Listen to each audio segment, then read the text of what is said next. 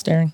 We're having the most human moment that we could possibly have while surrounded by microphones and monitors, equipment and technology projecting onto the internet. There's a human in the peanut gallery over there. Yeah. Hey, make real human boyfriend. Let's hold off on our cheers and let's do it. Hello and welcome to Start the Beat with Sykes. My name is Sykes and this is my podcast. Before we get started, I just wanted to take a quick moment to thank everyone who checked out the last episode. If you're one of the people who listened to that conversation, I hope you enjoyed it and thanks so much for coming back. But for those of you out there who are new to the show, welcome. Please feel free to make yourselves at home. And as always, there's beer and soda in the fridge. Cheers. Kelly Phillips in the house, last minute guest. Yes, very replacing impromptu. Someone that decided they were too good to show up. I'm only kidding. Things happen. People can't make it. It's not a big deal.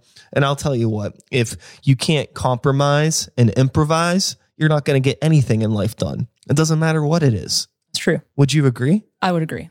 And, for those of you that don't know Kelly, she is a fellow podcast host. Cheers. Shout outs to do you say tapestry or tapestry? Tapestry, usually. Tapestry? I've heard it either way. It's like a tomato thing. I guess North I should for go sales, on record. Yeah. North Versailles. Yeah. That sounds so weird. North Versailles. That's how the Pat buses say it. If you're ever catching Really? a bus, it goes North Versailles. I'm like, this bus is fucking fancy. This bus is not from Pittsburgh. Even though it is. We starting a petition right now for the Port Authority to Yinzerize their grammar on the public transportation. Get out of the bus. You're in North for sales. Get out. We don't want yins here. Yeah. There you go. So here we are. We're drinking some beers. Cheers. Did we already This cheers? is the third cheers, but I mean, I'm excited about it. We're, 3 cheers. 3 cheers for beers. And honestly, though, thank you for having me on last minute because I sort of hoped it didn't come across as like, oh, now's my chance. But I'm like, oh, maybe someday I'll be on Sykes' podcast. Well, no, you were already on a list of people that I wanted to get on the show anyways. Wonderful. So now you don't have to reach out to me. Yeah, no. We met just this past year. Mm-hmm. You are a pretty active supporter and participant in the local music scene and beyond. I know that you do play music, but you don't play in any bands right now, right? Correct. Yeah. I know you play drums and you do vocals. Do you do any other instruments? I do presently. Those are kind of my main two, but I grew up playing. I've at one point played like 6 different instruments. Okay. I was like a big band geek. What was the first instrument? Saxophone was what I started on, and then I think 11th grade they had a role to fill with low brass, and I was like, yeah, trombone sounds pretty cool. So back in those days when you were in band and stuff like that, what was your musical intake like outside of that? It was real weird actually. So I grew up on a steady diet of jazz and country and a little bit of like classical symphonic stuff. Cause when you're, most people, at least around here, you start playing your instrument in like 3rd grade. That's when I started saxophone. And then I just got really into the wind symphonic stuff, like, what you would go hear at a concert hall, that sort of thing. But I had a babysitter up until I was like 7 or 8 who only listened to country. Okay. So I only listened to country for a very long time. But then my parents loved jazz. And because that's kind of why I wanted to play sax. I was like, Did your parents play any instruments or were they just appreciators? My mom was first chair flute at North Allegheny High School in 1970 something. Yeah. No, my mom... 3 cheers for my mom. No, my mom was the more musical person. My dad has always been a music appreciator, I think. Cool. But I don't think he played anything. And then you said, around here when you were talking about people playing music, did you grow up around Pittsburgh? Yeah, I grew up in the South Hills. I went to Baldwin and I've lived in like 3 different parts of the city. I mean, the only time I haven't lived in Pittsburgh is when I went to college in Ohio. So I had that period of you move away and you're like, oh, Pittsburgh sucks. I hate this place. And then you come back and I'm like, I love it here. Sure. Like, you have to go away from it to appreciate it for a little bit. Yeah. I think that Pittsburgh has pretty much anything that most other places have, but like less complicated versions of it. So I just said that to Eugene. I'm pointing off camera, but my boyfriend's over a hump over there. He's waving. You just can't see him. He's in the peanut gallery. We were at Deutschtown this weekend, and I just mentioned that I much prefer a city like Indianapolis or Cleveland or Pittsburgh, where you get all the big world amenities, but it's just not quite so frustrating to do it. Yeah. It's like a little tiny wrapped up package. I was in Toronto in May, and I didn't have like the best experience there, but I think really? it was because I was so in the middle of the city that it's just like Pittsburgh is a city, but it's almost more like a suburb blown up to city scale. It's just not, aside from the driving, it's not as frustrating as going into a giant city where you just feel like a cockroach in the wall. You're just like, oh my God, there's so much stuff here. I don't know what to do. Yeah, I think that, I've never been bitten by the wanderlust bug, and I'm pretty thankful for that. I think that there's a point in life whenever you need to accept that it's totally okay that you have what you have. And Right. if you're not happy with what you have, make the changes to get to it. It's Right. like a couple years ago, I got to this point where it's like, wow, like, I have a partner that I care about a lot, and we have a cool house together, and I have a job that I like, and Right. all my friends, I'm in a metal band with my best friends. Like, what should I still be trying to chase at this point? Exactly. I might not be like, this huge, crazy national artist or super famous podcast guy or whatever, but like I have my circle and it's really stable, and a lot of people don't have that. So you shouldn't take what you have for granted. And that's what I'm going through right now, because I see guys like you going out and doing stuff in the Pittsburgh music scene. And even just in this past like 6 or 7 months, I've started to feel that like, oh, like I said this when I was actually on, like, shout out to Danny and Zach from the Working Stiffs podcast. They had me on, and I mentioned this exact thing. It was like, I'm not intending to become a somebody, but I'm a little somebody right now. And it's like, it feels nice to be in a place where you can be a little somebody and kind of be like a small, medium fish in a small, medium pond. I don't want to be a big fish in a big pond. I'd much prefer to have the little stable crew of people and the nice experiences you can rely on, instead of constantly like chasing this, oh, okay, well, I got the good job, and well, now I need to get a Mercedes. Yeah, I think there's a thing in society now where people unfortunately seem to neglect taking time to appreciate what they have. As soon as they get something that they want, it's like, well, move on to the next thing. Yeah, gotta get more. And then they don't even take the time to appreciate what they have. I came to this realization when thinking about my record collection and the way a few years ago I was consuming vinyl. Yeah. I was buying more records than I had time to listen to, but it was always like, I got to buy more, but I don't actually ever take the time to sit down and listen to them and really enjoy them. Yeah. It's like, why am I doing this? Yeah. Why do you fill your life with it if you can't even? But like, there's people that just do that with every aspect of their life. They just keep buying metaphorical records and never taking the time to metaphorically listen to those things. Yeah. That's a good way to put it. It's really sad. Did you eventually get to listen to most of your records? I still have some that I haven't listened to, but I've definitely cut back on buying records. We were at the government center at Deutschtown yesterday. I'm personally not a record collector. I just know my personality. I will never be a record collector. I can appreciate it. I think it's so cool that it's making a comeback, but quite frankly, I'm just an impatient person. So it's like, I know I do not have the attention span to sit and place it on my turntable and sit down and listen with good headphones, but I don't know how people afford it. Like, it's crazy to think of collectors who, they're like, oh, this is my favorite band. I have to get, the super speckle version and then the gold version and the limited edition pressing and and I'm like, they're like $25 to $40 vinyl. Yeah. It's insane. Yeah. So props to you. I think that I was going to comment that given I know you're not strictly a metal listener, but Right. I mean, as many that are watching can see, you have a jacket covered in patches. And this is an Opeth shirt. You're obviously a metal fan. Yes. And you like a lot of, metal from across the pond. Mm-hmm. So if you were to collect records for the bands that you like, it's going to be a very expensive hobby for you.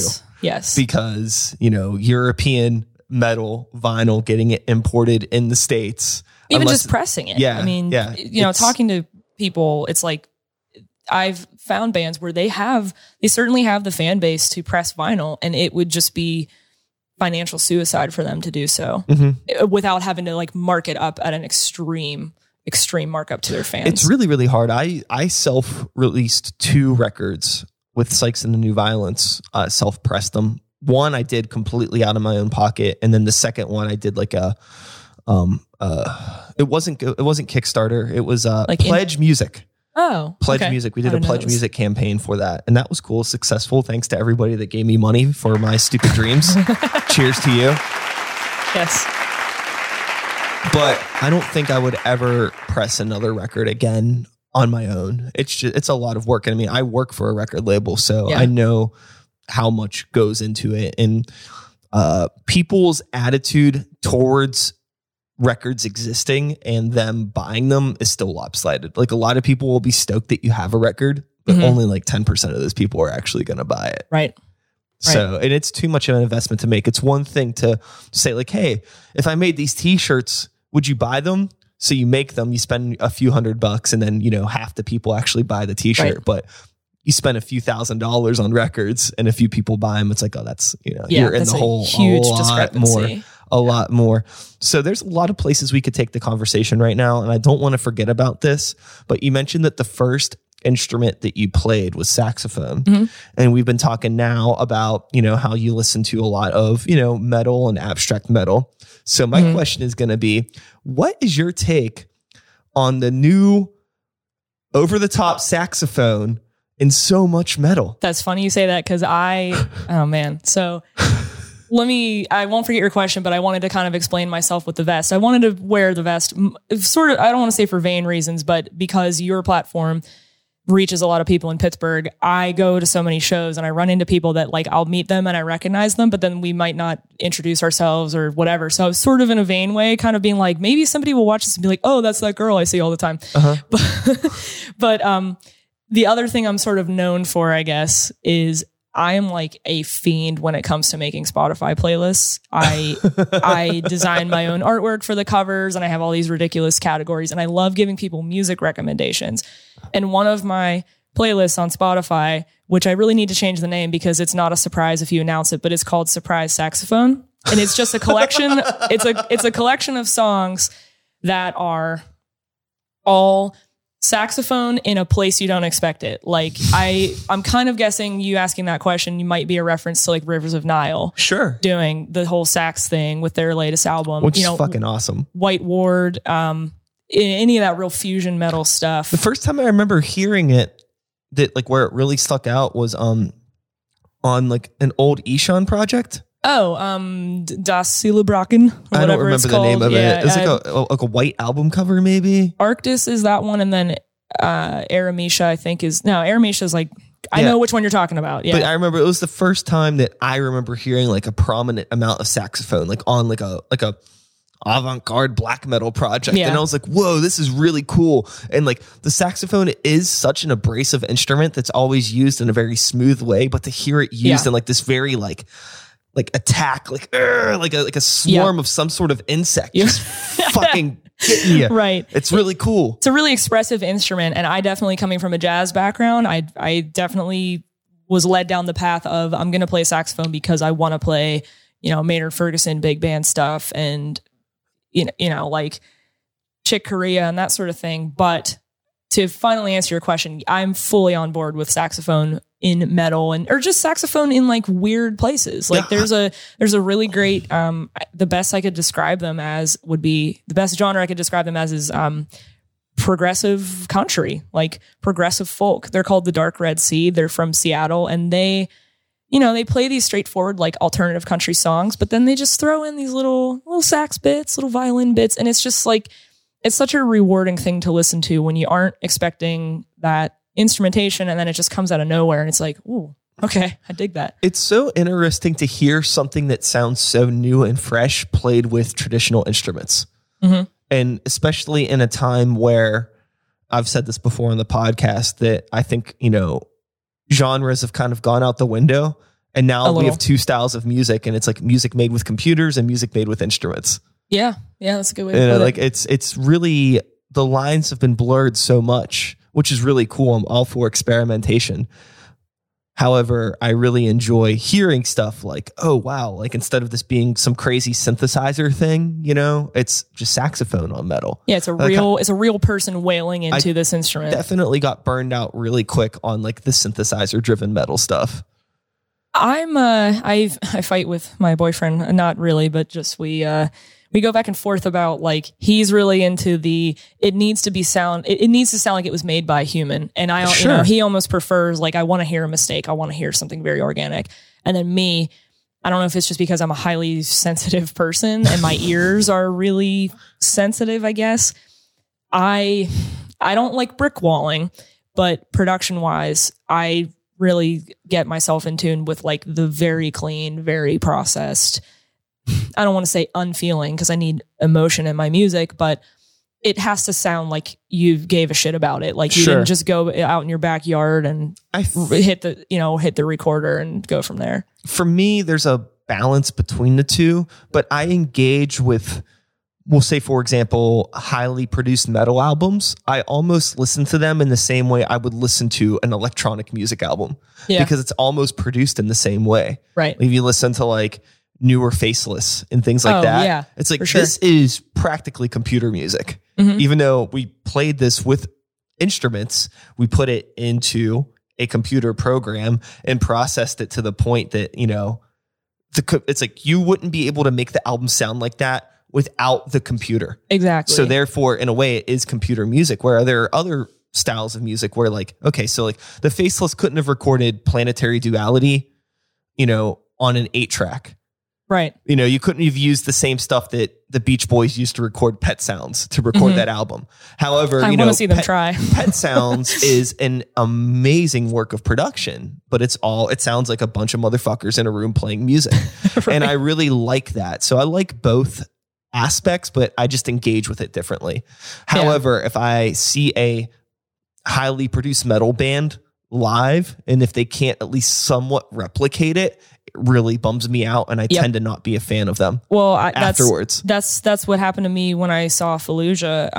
I have a Fallujah patch over here. I love Fallujah; they're my favorite technical death metal band. But it sucked. Wow, I'm saying Fallujah sucked. They didn't, but I saw them at the Rex Theater on that Carnage, whatever that Carnage tour. It was like Whitechapel, Revocation, all those guys. I love Fallujah, and so much of their music is dependent on the immersive ambient stuff going on in the background, the female vocals and the atmospheric stuff, and just those sonic layers. And then when you went and saw them play it at the Rex, you could physically see them with your own eyes putting in all the work, and they were doing a great job. But it just didn't impact me the way I guess wanted it to, because I already had the expectations set up from hearing their studio stuff. Like, you know, I'm going to go there and I'm just going to get lost in this layering and stuff. And then the sound at the Rex Theater is kind of hit or miss, and you're standing in a big box that's made out of concrete. So it's just like stuff's bouncing around, and it just, I was just like, another issue that I have with the Rex and a lot of newer metal bands. This actually happened to me the last time I saw Flesh God Apocalypse at Cativo. Oh God. We were just listening to them last night. Do they bring like a whole ensemble of? No. Okay. I didn't think they did. I figured they backtracked a lot of it.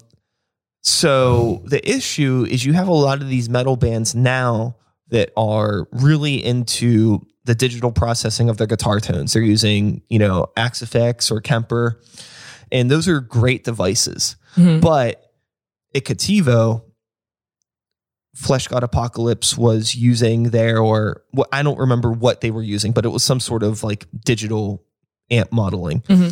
And there's no stage volume coming from the stage. So if you wanted to hear what the mix sounded like, you had to stand in the back of the room, but it's a fucking metal show. Yeah. But if you're standing up front, all you can hear is the drum and vocals, because there's no actual guitar sound coming out of the cabs. And it sounds so thin. Weird. And then I don't have any experience with this with metal at the Rex, but I have a feeling that something that could have happened, because a lot of the bands like Fallujah or Tesseract or Periphery, like all these are on my all best. Those bands are really into that amp modeling shit. Mm-hmm. And at the Rex, their mains are like 25 feet off the ground, like hanging from the ceiling. Yeah, and they're angled and stuff too. But so if there's no stage volume, if everything's coming from up there, it's just going to sound hollow.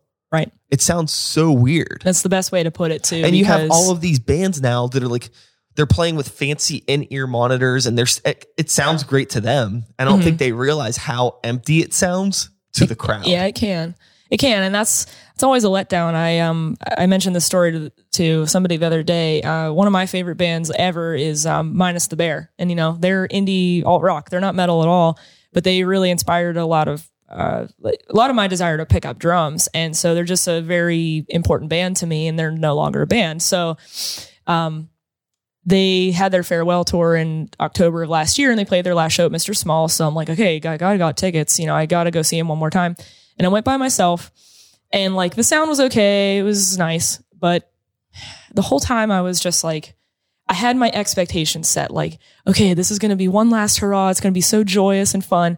And then, I really personally didn't connect with most of the songs they chose for their set list. It wasn't off any of the albums I liked. Yeah. I was there alone, and it was also just kind of sad because you're like, oh, this is the last time I get to see them. And I'm so frugal. I always try to get my money's worth, and I had already bought my ticket at that point. I literally left halfway through because I felt as if it was better that I left the memory of how I wanted to remember that band in my head instead of having it soiled by a bad experience on a last show. I tapped out on Minus the Bear after Omni, and that was even stretching it for me. See, I like all their later albums that are like less math rock, more kind of poppy, fun rock. Yeah. Like Omni has some moments on it, but I really like Planet of Ice because it's like an indie rock Dark Side of the Moon. Yeah. Planet of Ice is one of my favorite albums to play drums to. Especially as like, it's fun because that album starts out as just like, okay, this is like fun, mathy indie stuff, but it just gets so like open and immersive as it goes, which is like what I really like about that album. And I like their early stuff too. That's a lot more like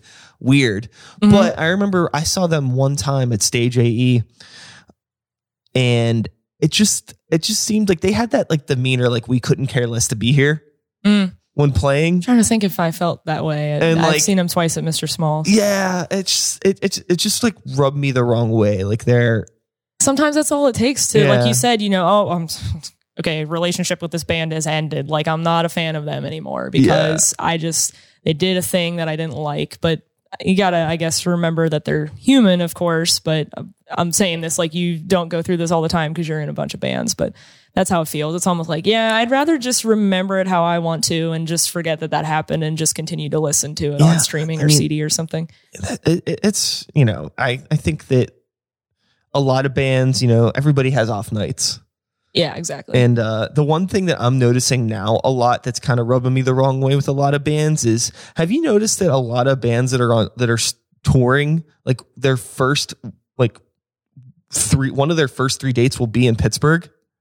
Sometimes like their first date is here. I'm trying to think of anybody I've seen recently. I don't think that's the case for anyone I've seen. I've just been noticing it. And it seems like, we're like a tester city, like a try it out city. It's weird though, because a lot of bands that I have seen like multiple times, like some of my bands I've seen, actually, so next week I'll be seeing The Contortionist in Indianapolis, and that'll be my 8th time seeing them. Like there are some bands I'll just go see live pretty much every chance I get. And it's great when you get on this kill streak of like, okay, like every time I've seen them, they've been absolutely fantastic. They've been great with the crowd. And track record for me, at least, most bands I see love Pittsburgh. They even like go out of their way. Like the last time I saw Protest the Hero, the guys are from Canada, and they like their guitarist was wearing a Kelly O's Diner shirt that they got in the morning. Shit. And somebody had like bought them a Permanis gift card. So they're like, we just want to say we love you guys, and Permanis the fucking bomb. And like they were so into the fact that they were here and that they have a really solid fan base. Those guys have always seemed like total sweethearts. They're great. They're my favorite band. They're the best. They're just like, I did my thesis project on Protest the Hero. That's not a joke. Like I love them. Yeah. I haven't kept up with a lot of their later material, and it was for no reason other than the fact that I just didn't. But I remember I really, really liked Fortress a lot. And I remember I pre-ordered it on iTunes whenever it came out. Yeah. So I got the instrumental version of the album as well. Mm-hmm. And I was just blown away by all the production on that album because, I don't know. What's the vocalist's name? Brody Walker. Okay. Great guy. Great vocalist. But, he really dominates the mix. He does, But hearing those songs without him being, flamboyantly beautiful on top of everything. There's so much stuff that gets buried, and I'm like, man, I wish that like everybody could engage with this on its like full scale. I have that conversation a lot with friends of mine because I listen to an immense amount of music of all styles, and there are some bands that the vocalist, that is that pressure point for me. Like, I don't know if you've ever listened to Haken. They're like real kind of like wanky, you know, noodly prog rock metal stuff from the UK.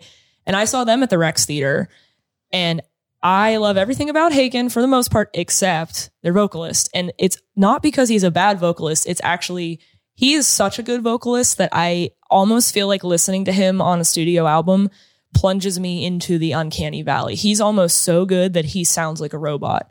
His voice control and his just the way he attacks and stuff, he is so phenomenally good. And it's just kind of like, he's an android. So when I got to see them at the Rex Theater, it was like, oh, okay, good. He's a real life human. Like I can see him performing his craft. And that was one of the best shows I've ever seen.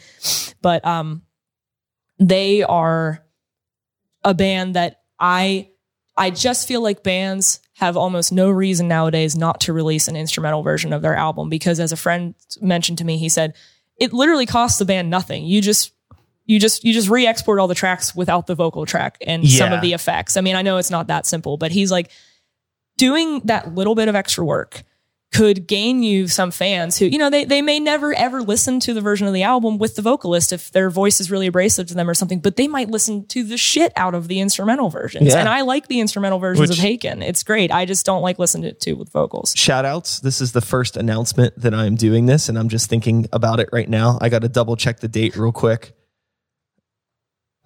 I do agree. I really enjoy listening to instrumental versions of albums as well, just because I like hearing that extra production and just it's a neat way to engage with things. I mean, I have I see you have the Tesseract patch. Yes, I have Tesseract 1 on vinyl, and it has the instrumental vinyl and the album vinyl, and I probably listen to the instrumental version of the songs more. That's my favorite Tesseract album, honestly. I mean, Dan's great, Ash is great. No matter who their vocalist is, they're great. But there's something about that first one. There was something about. There was a lot more attention to detail in their dynamics in their earlier work. I fully understand why they kind of decided to like slowly shave off all of the metal out of their stuff, you know, and like they still write beautiful compositions, but I like the dynamics of being able to go from like something really, really pretty to being like really, really low and like make it work. It was like a really, really fun roller coaster. Now it's just like an okay roller coaster. A lot more like ups and downs.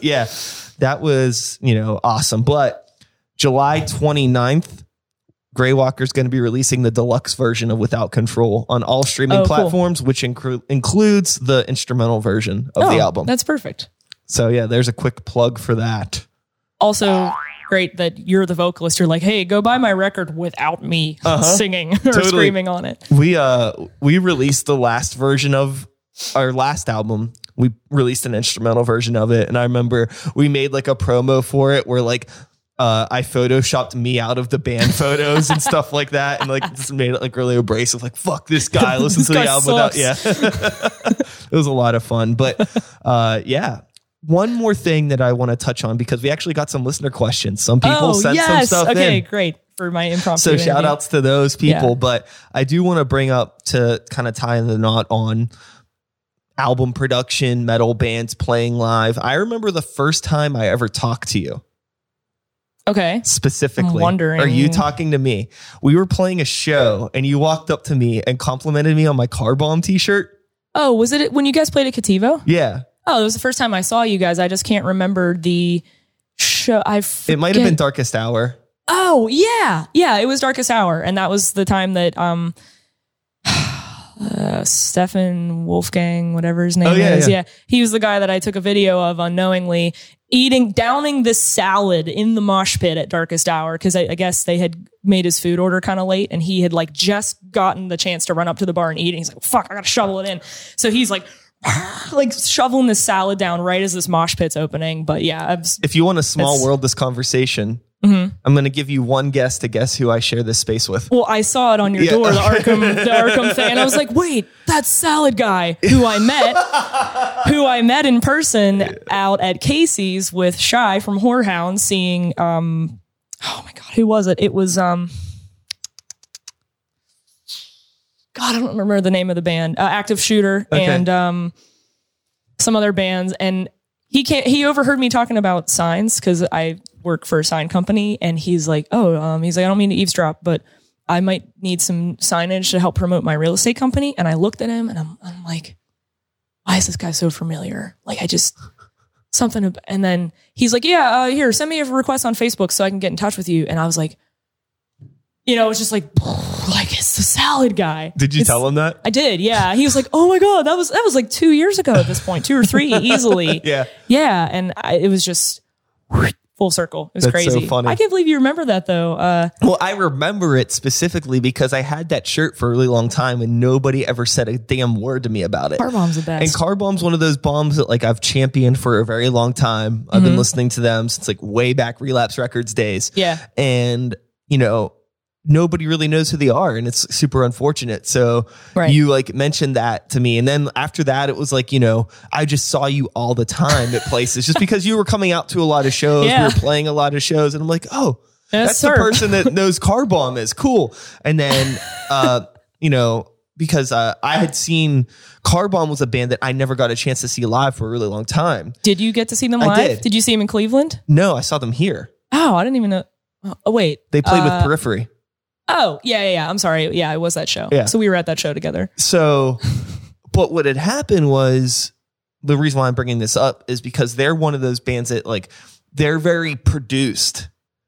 And it's like, you know, can you do this live? And then I saw them live. Yes. And while it's not as like robotically perfect, it's still there. They could still do it. And It's like, heavy cool. and it's insane. Yeah. Yeah. I have to mention, I've mentioned it on my podcast a couple times, but I owe a lot of my, I guess, podcast growth and my exploration in new music to, there's a Discord group that I'm in. It's called Images and Words. I think, yeah, it's a Rush album, I think. Yeah, but it's Dream Theater. Or yeah, I'm sorry. Yeah. Dream. Oh my God. Shame on me. Shame on me. I always want to say Rush because the icon is, the guy from the one Rush album cover. That's why I'm getting that confused. But anyway, so it's, you know, like a chat room for a bunch of prog nerds. And there's a guy in that Discord group who made a playlist that's called Carly Bomb. So it's Carly Rae Jepsen songs and every other one is a Car Bomb song. So it's just Carly Bomb. And that's like been a running meme in that Discord group. And I think it's like the greatest thing ever.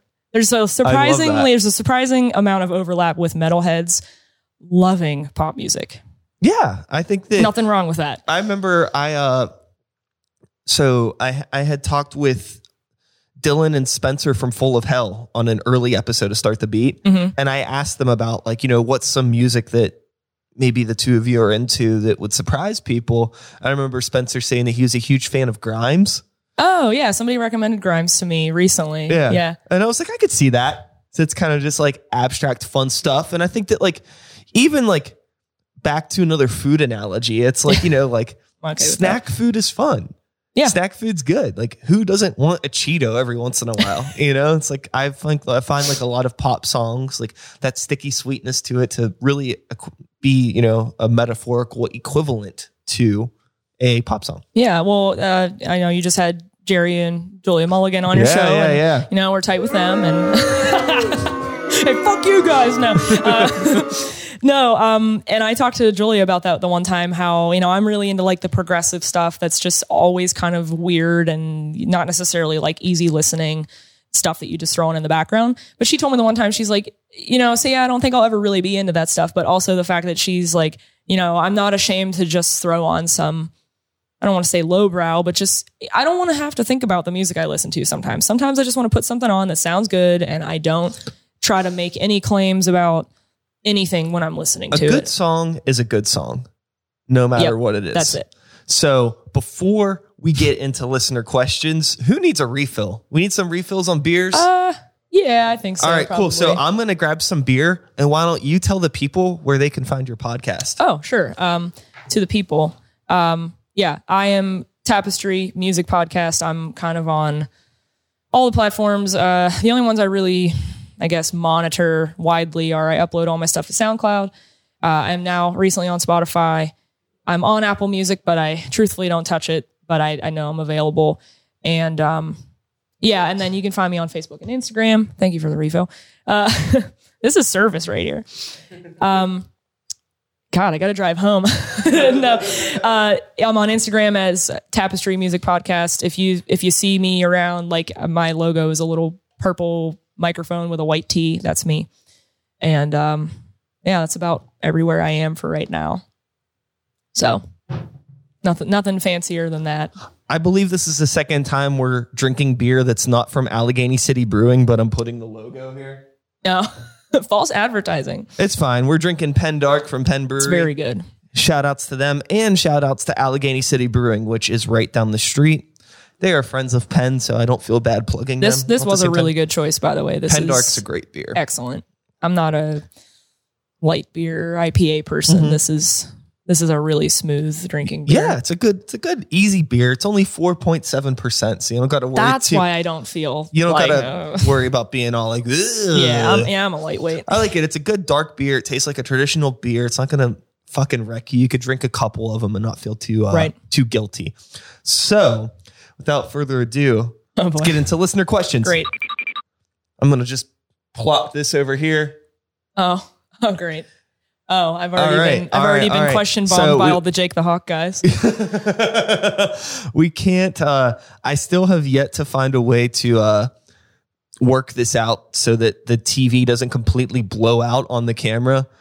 So just deal with that. I apologize. It's fine. Keeps the suspense. This is mainly just so we can read it easily. I'm going to zoom in a bit. How much can I zoom in?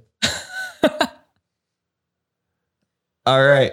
Okay, so let's see if I can actually make this a little bit darker on the screen for anybody watching.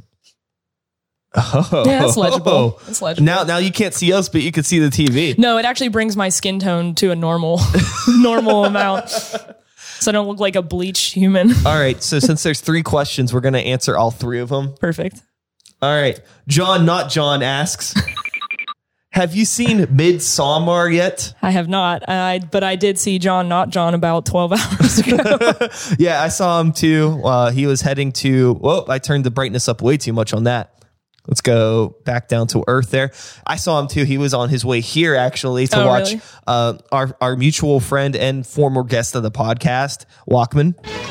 Oh, yeah. He's a good dude, but one big thing that I tried to do with my Deutschtown Music Fest experience was see a lot of bands that I don't normally ever get to see. Because I had some friends that were playing that either they're always playing at some place that's like an hour away or they just never play. Right. So I took a lot of my time to check out those bands and not see my friend. I just played with Walkman a few months ago. So it's and we're homies, nothing against them, but yeah. I've seen you. I want to see somebody else. Right. I saw him at the Long Hunt last night, and I feel so bad because Allison and Trevor, I see them out all the time, and it's so hard to be sincere when you truly mean when you say to somebody, "I'm so sorry I couldn't make it to your show," because that sounds like an empty excuse. But it's been like 3 explicitly different times where I'm like, okay, I'm going to go see a Long Hunt show, and then something comes up, or I have to make some scheduling. I'm like, son of a. Yeah. So I finally got to see them last night. It was so worth it. And John was sitting right next to me. They're fucking awesome. And I was trying so hard to hang in there and stick around for them. Day. Well, me and Stacy went to Kennywood at 10 o'clock in the morning yesterday to ride the new ride. Okay. We stood in line for 4 hours to ride the Steel Curtain. Shout outs to the Steel Curtain. It's really hard for me to justify standing 4 hours in line for anything. Oh my God. But it was a really, really awesome ride. I'm a huge roller coaster fan. I'm a huge theme park fan. My old man goal is I'm going to join one of those roller coaster groups that goes on the buses and goes around the country and rides all the rides. I fucking love it. And I've been saying forever, when this new ride opens, I'm going to be there opening fucking day and I'm going to ride that goddamn ride. And I'm a man of my word. And if I want to do something, I do it. No matter the cost. That's a long time to sit and bake in the sun. Yesterday was, it was a scorcher, but it was just more with Deutschtown. You were just walking around. I caught up on a lot of emails. Oh, yeah. Okay. Yeah. So that was tight. Yeah. But it was totally fun. Definitely worth it. I know the line's not going to be 4 hours forever. So if anybody gets a chance to go out there and ride the ride, I highly recommend it. And yeah. But after that, we went straight to Deutschtown. It's so just by long the of a time it got to be like 10 o'clock at night, like me and Stacy ate late. So we ate like a late dinner. And then after that, it was like shut down. Yep. Cause we got the food in us and it was like, well, our morning before Deutschtown yesterday was Eugene had a friend in town who they actually had been to Deutschtown before. Yesterday was my first experience. And there's that sushi bomb place up in Robinson, the Unlimited Sushi. And our idea of a good time was to go eat, disgusting amounts of sushi and then go walk it all off around Deutschtown. And it was like, the whole day I'm just like, yeah, exactly. That's what I felt like most of the morning. And then, like 4 hours of walking around, you're kind of like, okay, I could go for some ice cream. So that was my diet yesterday. It was $18 worth of sushi, 2 scoops of mint chocolate chip ice cream. And then by the end of the night, I somehow was like, I'll drink some beer and have brisket nachos from Rogue Barbecue at the food truck. Oh my God. Like I slept in and I was going to get up and go to the gym. And I'm like, no, I'd have to get somebody to roll me there. So, John, not John, Midsummer. I didn't even know what this was. I just Googled it. Yeah. It's a movie. It's a drama / thriller. Oh, I was thinking there's also a band called that, I think too. That's what I was taking it as. But yeah, I don't watch horror films. Like if any of my friends out there are like, oh, did you see this? So what's up with that? I haven't. Are you like one of those people that likes metal but not metal or not metal type things? Well, if horror is a metal type thing, I think it is. Yeah, they kind of go hand in hand. Like I said before in this interview, I'm a highly sensitive person, and I think like my mom is a really easily startled person. I'm a really easily startled person, and I guess certain emotions, like I think a little bit of struggle and resistance is good for people, but at the same time, I don't like to willingly be afraid. Like if I can avoid it, I think that's kind of a biological instinct to not want to be afraid of things. So I'm sort of I get plenty afraid of stupid things, like my own mind, like my own anxiety and stuff does it for me. So why would I pay $9 to go sit in a theater to be afraid? Like it just doesn't appeal to me. But I think, psychological thrillers, like I'll read scary books or I'll read suspenseful books, but I guess maybe the act of seeing it live, I'm just not all that into. So fair enough. Sorry, I have not seen that and I probably won't, but yeah, I haven't seen this. I haven't even heard of it, but you know what? I will, maybe I'll check it out. So, thanks for the question, John, not John. Yeah. All right. And then we got, fellow bandmate, Jake the Hawk drummer, who is a very, very tight live drummer. I do want to say that, Jordan. I saw them play. Thumbs up, Jordan. They opened up for Zealand Ardor, and that was a really cool show. Oh, yeah. And they had a really, I like Jake the Hawk. That was the first time I saw them live. Oh, really? Yeah, those gentlemen have recently come into my life. Yeah. Oh, they're great gentlemen. Yeah, they're nice guys. Jordan's a cool dude, very good drummer, and he asks the hard-hitting question. Is a hot dog a sandwich? Is a hot dog a sandwich? My boyfriend's over there going, no, answer no. I will say, you know what I just thought about? Didn't you just plug Banh Mi and tea on your last episode? So if a banh mi is a sandwich and it comes in 3 of the 4 walls are not enclosed, it's not a cubicle of bread with meat in the middle. If a banh mi qualifies as a sandwich, I kind of feel like a hot dog might qualify as a sandwich. I actually feel that way now. I have never once thought about this, but it's just like if you've ever heard the question, is ravioli just a fruit or is ravioli just a meat Pop-Tart? That like, I mean, I'm going to have to answer that.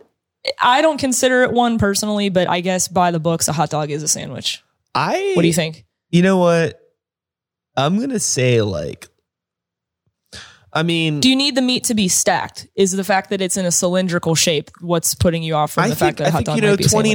2019 is a really socially acceptable time. You know what I mean? We're talking a lot about a fluidity. You can identify as any kind of sandwich that you want. I think that, if a hot dog wants to identify as a sandwich, it can in 2019 for sure. And I'm going to say sure, especially if a hot dog has cheese on it. Yeah. It's definitely some form of a sandwich. Or like a Coney Island dog that just has, hey, do you want some meat with your meat? Yeah. And onions? Sure. I think it's a sandwich. I think a hot dog can be a sandwich. Wow, this has been the most productive discussion of 2019. Yeah. Answer solved. Hot dogs are sandwiches. You heard it here. Awesome. So, hey, Jordan, thanks for the question. Yeah. And then one last question from Anthony Berardi. I've met him too. I met him at a Jake the Hawk show. See, God, all these people like podcasts, fucking nerds. Anthony Bernardi asks, pineapple on pizza? I wouldn't go out of my way to put pineapple on a pizza. I'm not going to order pineapple on a pizza. But if I'm somewhere and they're like, hey, we got some pizza. And I'm like, word, what's on it? They're like, pineapple. I'll be like, fine. Me personally, resounding yes to pineapple on pizza. Okay, resounding maybe is a strong word. I agree with pineapple on pizza. I like it, but it usually is better when it has ham on it too. You know, classic Hawaiian pizza is great, but what I'm going to say regarding my experience with pineapple on pizza is the pineapple needs to be, or the pizza needs to be a little bit closer to room temp, I think, for me to like it. I think if it's like oven fresh hot. Oh yeah. Warm like fruit. The consistency of the pineapple is kind of fucked up, but if everything kind of balances out and they can meet in the middle, right. I feel that those textures work a little bit better. Or if they can like, because my very first, my second job, when I was like, before I went into the field I'm in now, I worked at a restaurant, and that was always my favorite position to work as a cook, was doing like a wood fired pizza thing. And it's just so much fun to like toss the dough and cook it and make all the pizzas and stuff. That's just a blast. But I always hated doing the pineapple ones because it's sort of like, you realize you're ordering wilted fruit on your pizza. Like it kind of all tastes the same going in, but I don't know.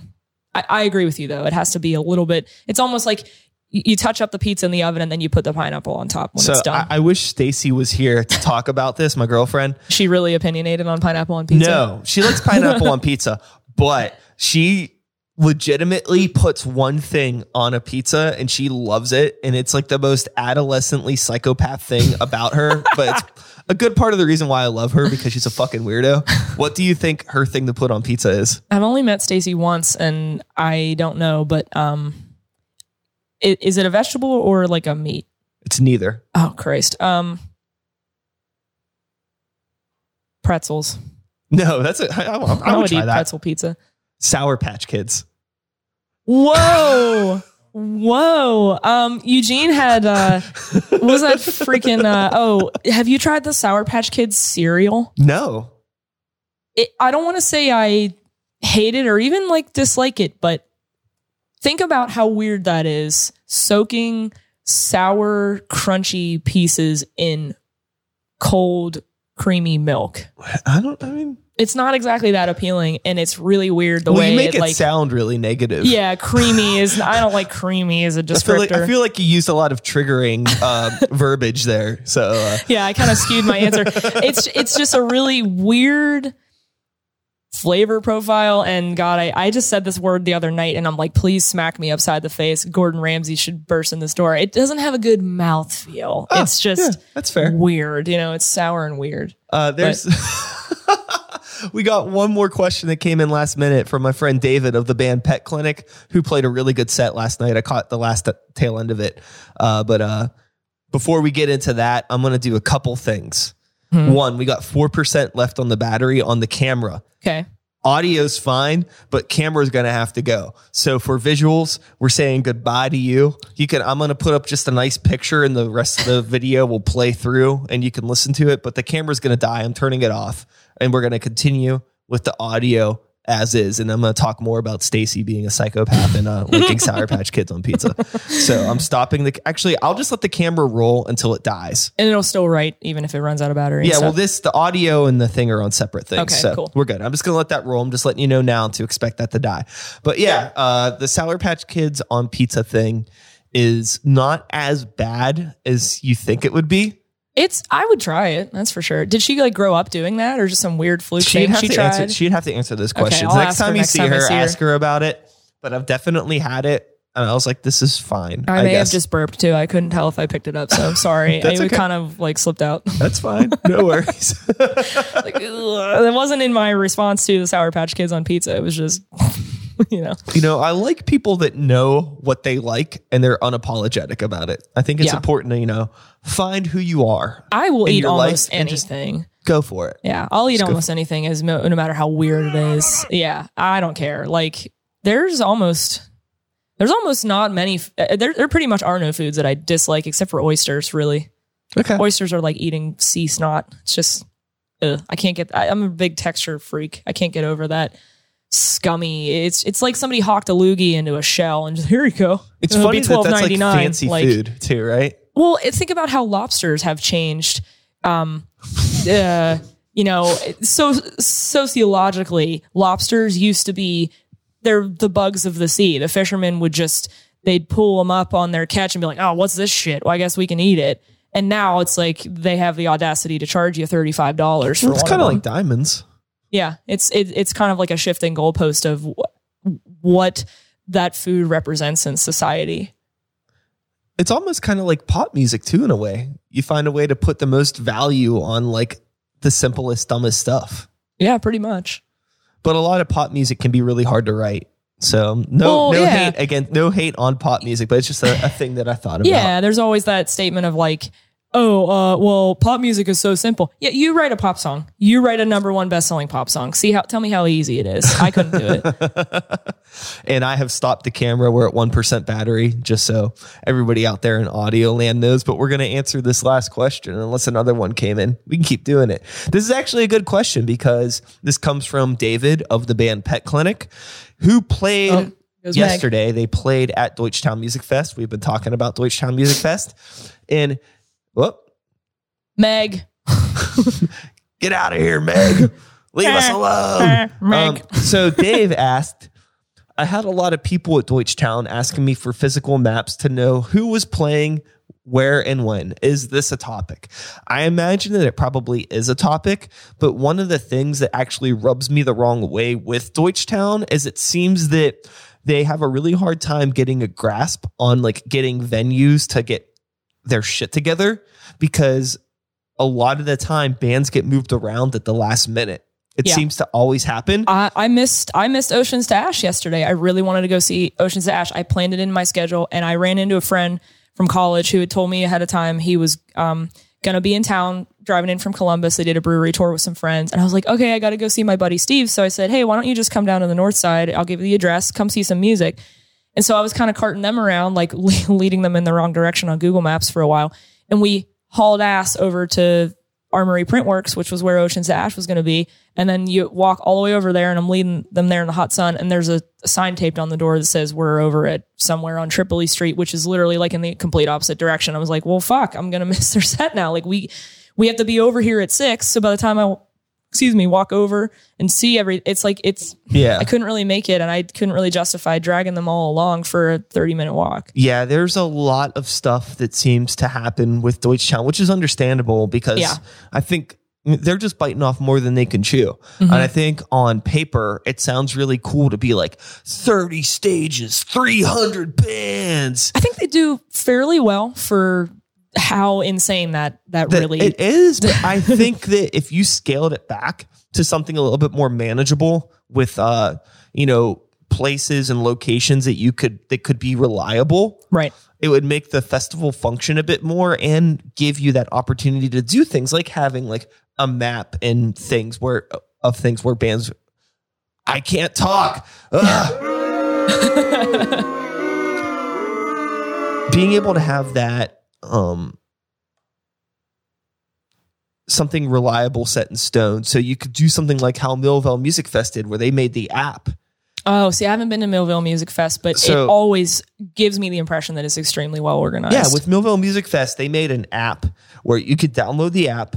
And it had literally like a map with where all the venues were and had the schedules. And then you could also add people to your schedule and it would be in the app. Deutschtown Music Fest did a thing where you could add people to your schedule, but the mobile view on your phone doesn't show you the schedule. So I had to go to web browser view to get the schedule. And it's like, you tried, and I understand it's a lot of work to do that kind of shit, but there's some tweaks that could be made in regards to that. Can I mention one thing about Deutschtown? And I kind of have a grudge about this after last night. It pretty much ruined my evening, and more so, I think, my boyfriend's evening, but it kind of put me in a bad mood too. The bullshit with the freaking wristbands thing. They need to train and educate their volunteers or their workers, I guess, on that, because 100% I'm using this term not lightly. We got scammed last night pretty much. When we went to go see the long hunt and all that stuff at St. Mary's, they have a person stationed out front and she's like, hey guys, can I see your IDs? Can you get wristbands? Or you need to pay $5 for a wristband. And I was sort of like, why is she asking me for a wristband? We're going into a venue that has a bar. So I said, no due disrespect. I said, we were here last night for a show and we did not get asked for a wristband. We're all over 21. We showed ID at the bar and we paid cash at the bar to drink. And she goes, well, you weren't supposed to do that. And I didn't hear you say that. And I'm like, okay. So we cough up $5 for a wristband. And then we go inside and I talked to the one bartender and I said, something about this just kind of rubs me the wrong way. I said, you guys operate like a normal bar, correct? We drank here last night. I show you my ID. You see I'm over 21 and I give you money to pour me a drink. And she goes, yeah. She's like, we have nothing to do with the wristband thing. So we just went back outside because they're also a cash only bar. So we were out of money now to purchase beverages with. So we went out front and I said, I'd really like my money back. I don't need this wristband. I just confirmed with the bartender that I can purchase alcohol here legally like anything else. And she's like, oh, sorry, there was a misunderstanding. And I'm thinking, no, I told you, I said, we're over 21. It should operate normally. And I think there's just some confusion with some of the venues, like having that additional sponsored wristband thing and whatever. That was kind of the only sore spot with me. I think it was just a lot of miscommunication there. Yeah. My understanding with the wristbands is that the money from those wristbands that for the Deutschtown, the idea in theory is... Yeah, because please educate me because they don't explain it. They're just like, give me your $5 and let you in to go pay more money to buy drinks. My computer's blowing up now, which is really funny. The idea with the wristbands is that if you get the you pay $5 to get the wristband to show that you're 21 plus. Right. And you should only have to pay that once. Mm-hmm.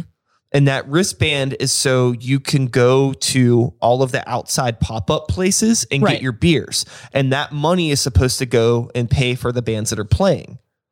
The past 2 years that I played Deutschtown Music Festival, we did get paid. We got checks. Good. I fully support that if they tell you that. They don't tell you that at all. But I will tell you this. Of all the places that I went to yesterday, the girl standing outside of St. Mary's was the only person that gave me trouble as well about the wristband.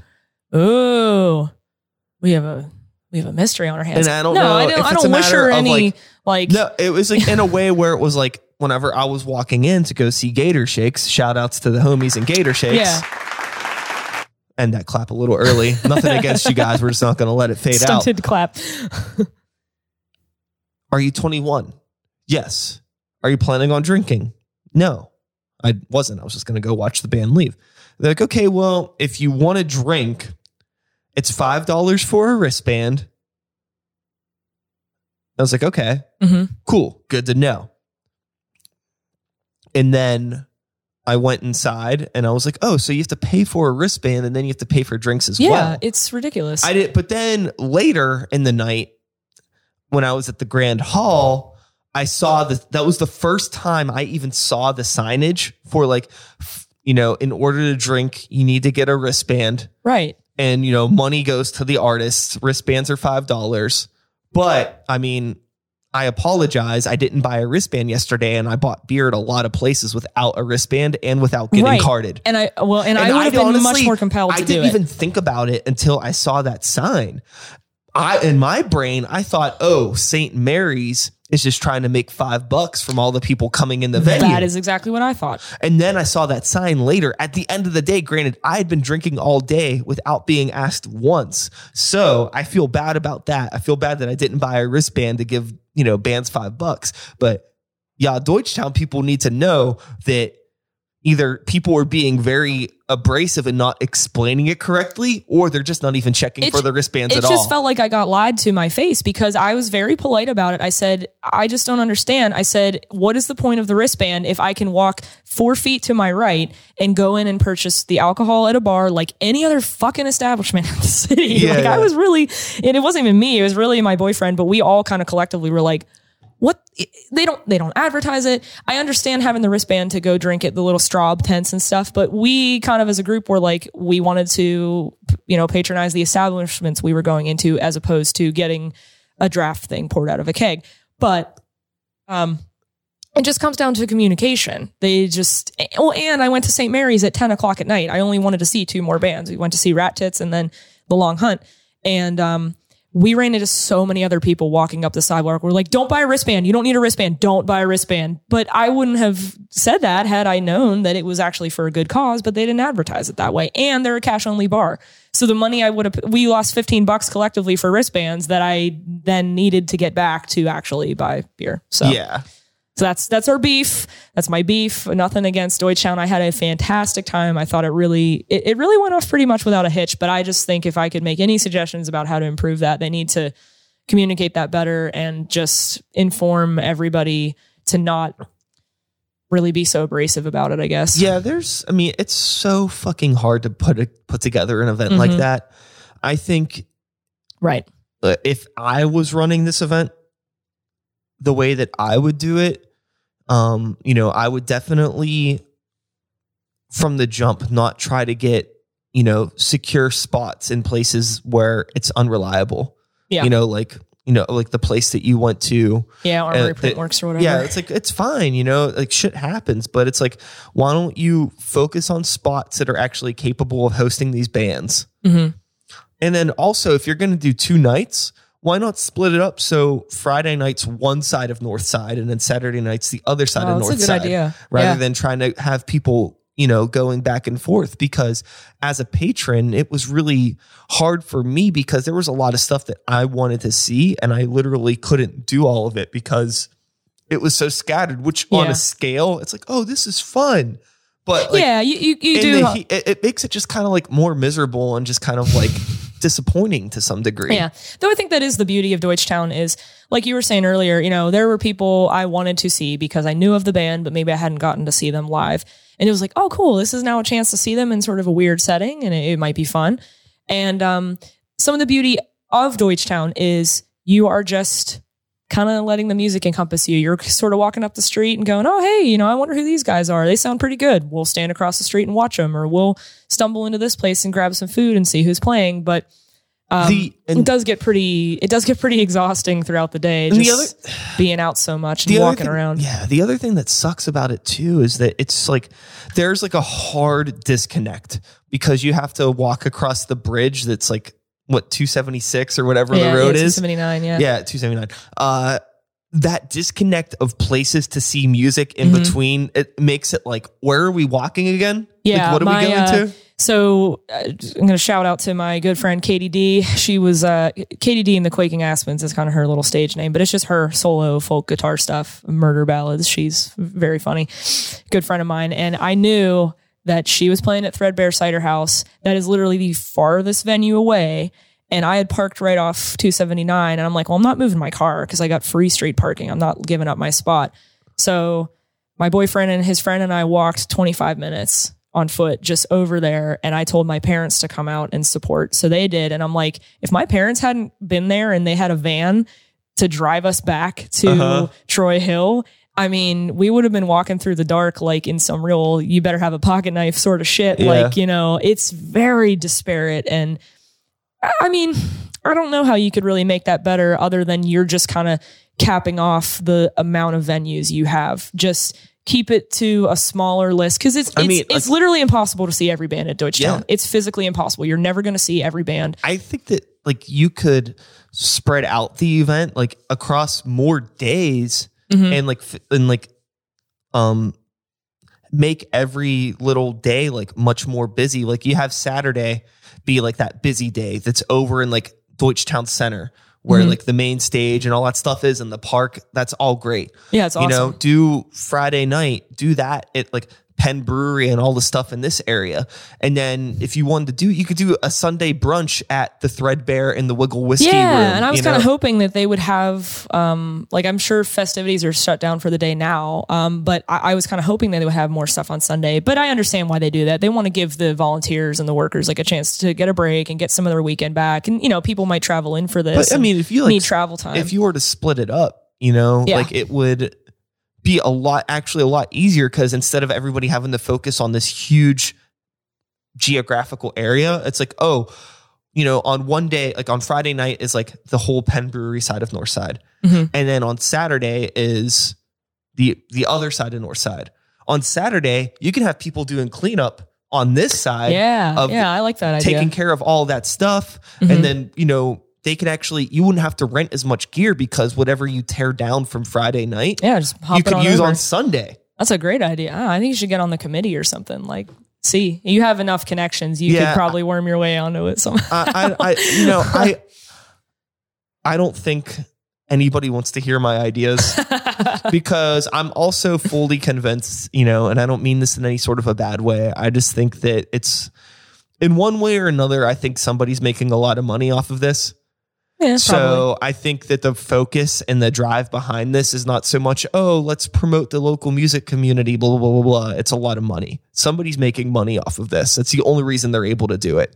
And the easiest way for them to do it is just, whatever, just take over everything. Let's just make a shit ton of money, put bands wherever, put them in situations that don't really matter. The PA doesn't work out, whatever, they'll figure it out. Right. Yeah. That kind of shit, That That was like half the shows I saw yesterday. Yeah, and that's fine. But we'll just keep in mind, maybe one day I'll do my own thing and y'all watch out. That would be awesome. I would go out. I would go to whatever music festival you come up with. I think it would be great.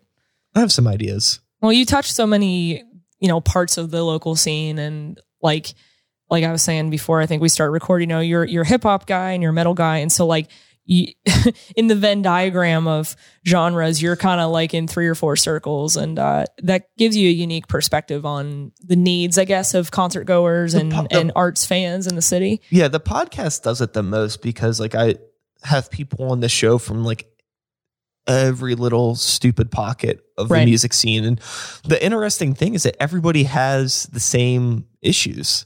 Yeah. It doesn't, like you said, like genres are almost irrelevant anymore. Yeah. It doesn't matter. I mean, all the people I interview on my show, it's like I could talk to a pop artist or a metal front woman or a bass guitarist or a drummer or whoever, and most of them encounter the same types of issues in their local scene or just in the music industry at large, kind of. Mm-hmm.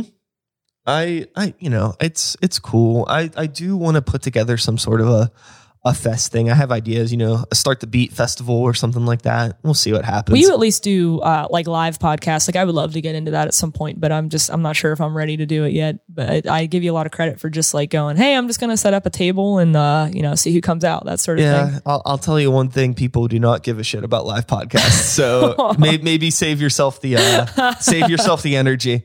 Oh, they don't care. I mean, we've done some house party live podcasts and those are cool, but like actually like doing it at a venue, it can be hard, but that's just me, like people that listen to your show and maybe your demographic of people, they might be people that might be willing to come out. You never know until you try. No, that's true. I would love to give it a try. Don't let me discourage you. No, just no, in no. my experience, it hasn't been the most fruitful. That's kind of scary though, because your podcast is essentially specific, not entirely, but it's relevant to Pittsburgh. And if you can't get Yinzers to come out to a local podcast about Pittsburgh music, it's sort of like, well, I'm fucked because I'm interviewing people in everywhere. I mean, I've had some live guests, but for the most part, a lot of my interviews are remote. So it's like, I just interview whoever the hell I feel is going to be interesting. And so there's no chance in hell they're going to drive to Pittsburgh to show up and sit in front of me at a table somewhere. Like, I just think that even though a lot of people will know podcasts, a large scale respect and appreciation for podcasting is still pretty niche. Mm-hmm. So, it's hard enough trying to get people to come out to a live show, a live local show. Right. So, but that's music. People like watching bands play music, but you try to get a bunch of people to come out to a live podcast and watch people talk. It's a very specific group of people. Well, I don't know what other podcasts you listen to, but I know I personally would love to go see. Have you ever heard of The Dollop? Yeah, I did see The Dollop live. Yeah, you did? Yeah.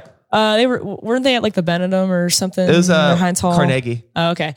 I would love to go see them live because so much of their chemistry is that whole show is made by the chemistry of those two hosts, and then they usually at the live ones they have like a special guest. I think it's a completely different beast if you have like a huge podcast that taps into that market. But me being this niche person that's,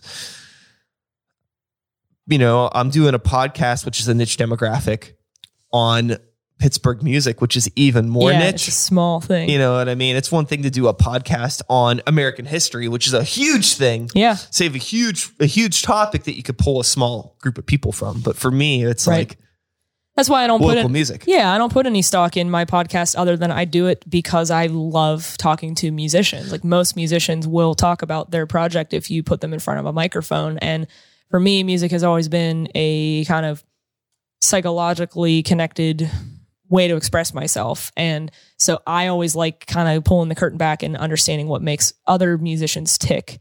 Like, you know, what is it that drives them to make music, and why is that the medium through which they do it? So it's like, I don't want to say I don't care if my conversations are interesting, but at the end of the day, I'm like, I'm going to go seek out the people that I want to know those answers about, not necessarily what quote unquote my fans will, because I only, you know, I have a small dedicated listener base, and I try to put out quality material, but really the point of my podcast is to, hey, I want to get my questions answered, and hopefully somebody listens and has a good time while they listen. And if you don't give a shit about what you're doing and what you're putting out, it's going to come through in the end result, and then nobody else is going to care about it. Yeah. If you don't care about what you're doing, you can guarantee nobody gives a shit about it. Yeah. For sure.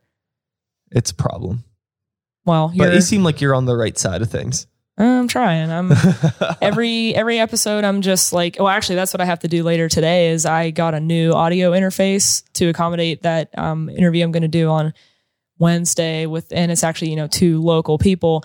So I'm like, oh crap! Like I like rush ordered stuff at Guitar Center, and I had to go pick it up to like make sure I had enough gear to accommodate 2 microphones, because I've only ever had 1 live person. And I'm not an audio guru, so I'm like kind of terrified that I'm going to screw it up, and then I'm going to record these 2 people, these wonderful individuals, and then it's going to sound like shit.